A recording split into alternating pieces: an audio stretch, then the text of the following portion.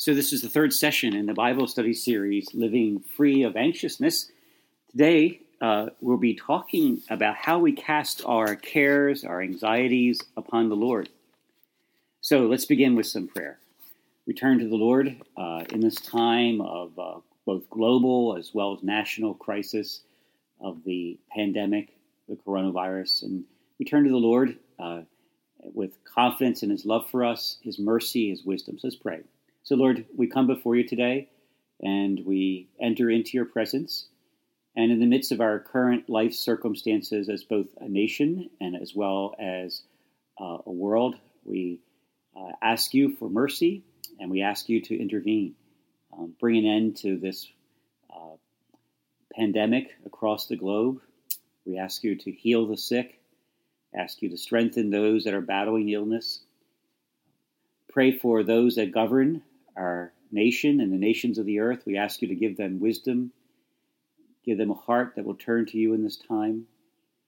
We pray for doctors, healthcare workers, nurses, first responders. We pray, Lord, that you protect them wherever they are suffering physically. We ask you to strengthen them and heal them wherever they are feeling overwhelmed by life circumstances and by the challenges of their work. You may bring renewed strength and vigor to them. We pray for those working on cures, and that you would give them understanding and wisdom and knowledge, even beyond their own ability to come up with an understanding that will bring healing to the human race in this time. We ask you to pray, bless our families, cover our families with your overflowing presence, and watch over us in this time.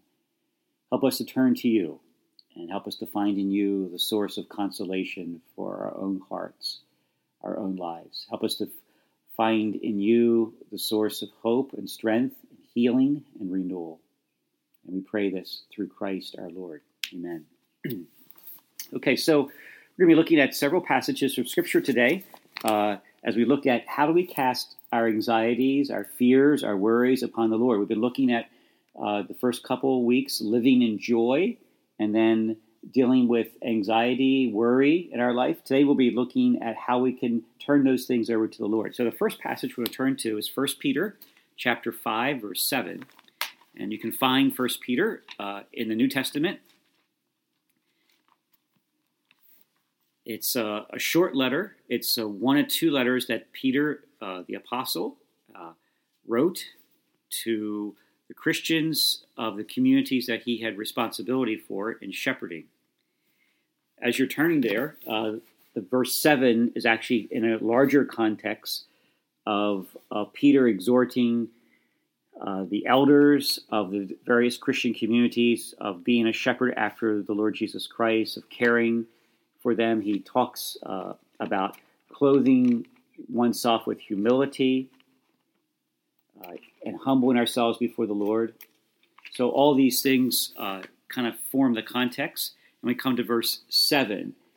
Again, he speaking to the elders, he says this: cast all your care upon him because he cares for you. The verses that follow that, verse 8 and follow, be sober and watchful, because your adversary, the devil, walks around as a roaring lion, seeking whom he may devour. Resist him firmly in the faith, knowing that the same afflictions are experienced by your brotherhood throughout the world. So here Peter talks about a time in which Christians are being afflicted, most likely persecuted, not systematically, but oftentimes in a sometimes spontaneous way, haphazard way by the Roman government. Certainly Christians were seen as the odd people out in their time. So Peter says, humble yourself, cast all your cares upon him. Now, again, he's obviously applying to circumstances that are in which Christians are persecuted, which brings its own sense of anxiousness and fears. So how do you live through that? But we could also say, how do we live through a time of crisis, dealing with our anxieties, and how do we cast them upon the Lord? So the word for cast all your care or anxiousness, anxieties, means your burdens, your worries, the anxiousness about daily life. And Peter writes in the context of, how can we do that? Because you have a Father who loves you and provides for you both daily and special needs. Now, he points to God the Father as our Father. And we saw last week particularly where we're worth much more of value than the birds of the air or the fish of the sea or the lilies of the field. So why be anxious? Because you have a Father who cares for those things, and we're well beyond what they are in terms of worth, because we're made in the image and likeness of God. We're created in love. We're redeemed in mercy. The Lord has filled us with his Spirit in the waters of baptism and made us his own as his own sons and daughters. So why be worried? We have a Father who provides for us both daily and special needs. But notice in verse 5 and 6, Peter says to the elders, God resists the proud but gives grace to the humble. Humble yourselves under the mighty hand of God, that he may exalt you in due time. So coming before the Lord in humility, recognizing that he is my sufficiency, and that to turn my anxieties over to him because he is sufficient for me in this time, that he will provide for me in this time because he's a Father who loves me. And so it's really important that we recognize that I need to come before him in humility, recognizing who he is and what he's asked of me in this time, which is to trust him. The Israelites in the desert, recorded for us in the book of Numbers, for example, shows the Israelites were delivered out of the tyranny and the darkness of Egypt by great signs and wonders, and God fed his people supernaturally in the wilderness. But they still grumbled and complained. They weren't humble before him. They didn't turn their anxieties over to him. And as a result of that, they were actually end up being not receiving the Lord's provision. They didn't receive the Lord's blessing and favor in that time. Okay, so let's continue in 1 Peter. Let's turn, if you would, to chapter 1 of 1 Peter and verse 23. 1 Peter chapter 1, verse 23. And again, as you're turning there, the context for this, Peter writes to these Christians, and he's writing here about, again, coming to God as our Father and coming to him as one who has sent his Son Jesus. Through the precious blood of Jesus Christ, we have been delivered out of sin and saved.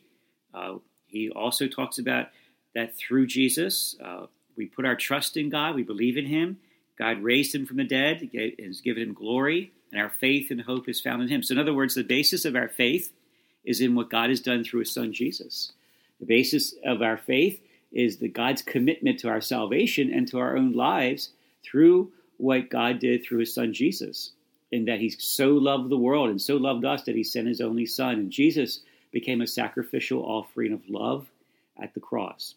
So in verse 23 then, Peter says, you've been born again, not from perishable seed, but imperishable through the word of God who lives and abides forever. Born again. What does the word born again mean? It means born to new life. It means you've gone from one kingdom, a kingdom of darkness, to a kingdom of light. It means that you're now part of God's family. It means that our sins are forgiven in his Son Jesus. For us as Catholics, born again occurs for us in the waters of baptism. And usually as a baby, most of us are baptized as babies, we're meant to grow into the realization that God, through his Son, has saved us from eternal death. And the waters of baptism bring us that grace and gift of the Holy Spirit where he comes to live in us. Through the word of God, which lives and abides forever. God's word. What is the word of God? It is the revelation of God's heart for us as people. The revelation of who he is as our Father and as a Savior and Redeemer. The word of God, then the Holy Spirit uses the word of God to activate grace and faith in our hearts so that we're able to turn to the Lord and put our trust in him. The word of God is a seed that is sown in our hearts, and it produces trust and faith in us. So like if you wanted to plant a garden, you would till the soil and you would plant seeds. Let's say tomato plants you want to grow. So you plant tomato seeds, and the seed brings forth life with the soil. And eventually what comes forth is the word are tomatoes. So the seed of God's word brings forth trust in our hearts. It brings forth faith in our hearts. It brings forth grace in our hearts. The Holy Spirit needs the word of God planted in our hearts so that we can grow in trust. He activates God's word as we plant it in our hearts and our minds. So it's important for us to, how do we grow in trust? We grow in trust by turning to God's word and by planting that, as it were, in our hearts and minds. At the end of this lesson today, we'll talk about some practical ways that can be done. But here's the fundamental principle and truth of this passage, and that is the Holy Spirit activates the seed of God's word in our hearts and minds to produce trust and faith in him, which we need to be able to turn our anxieties over to him. Okay, so the last passage of Scripture we turn to is Psalm 91, verses 1 through 3. Now, this is in the Old Testament, and we're just looking, it's a beautiful psalm, a psalm that speaks of the Lord's protection for his people. And we're just going to be looking at the first 3 verses of Psalm 91. David, you might say, penned this psalm at a time when he was facing great persecution from Saul.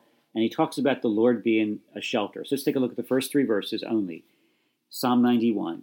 He who dwells in the shelter of the Most High shall abide under the shadow of the Almighty, and will say of the Lord, He is my refuge and my fortress, my God in whom I trust. Surely he shall deliver you from the snare of the hunter and from the deadly pestilence. Okay, so first of all, David's language here, the language of the psalmist, speaks about the snare of the hunter. So it's like he's being chased down, and then by something. He's being hunted by something.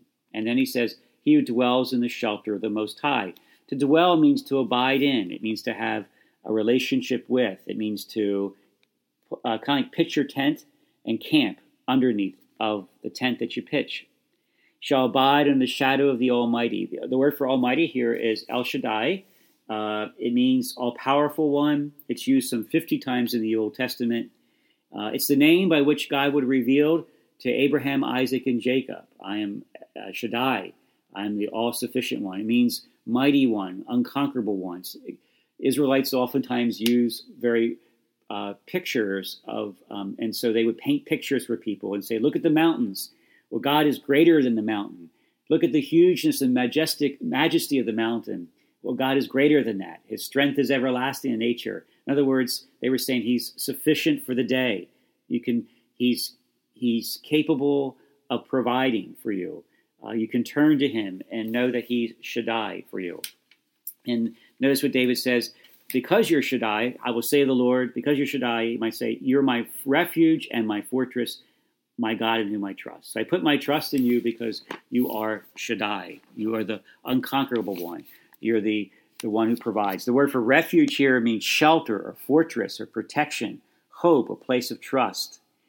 Isaiah chapter 25, verse 4 describes the Lord as a shelter from the storm, a shade in the midst of the heat. And the pestilence is the plague. It could refer to locusts coming. It could refer to disease. Joel chapter 1, verse 4 speaks about that.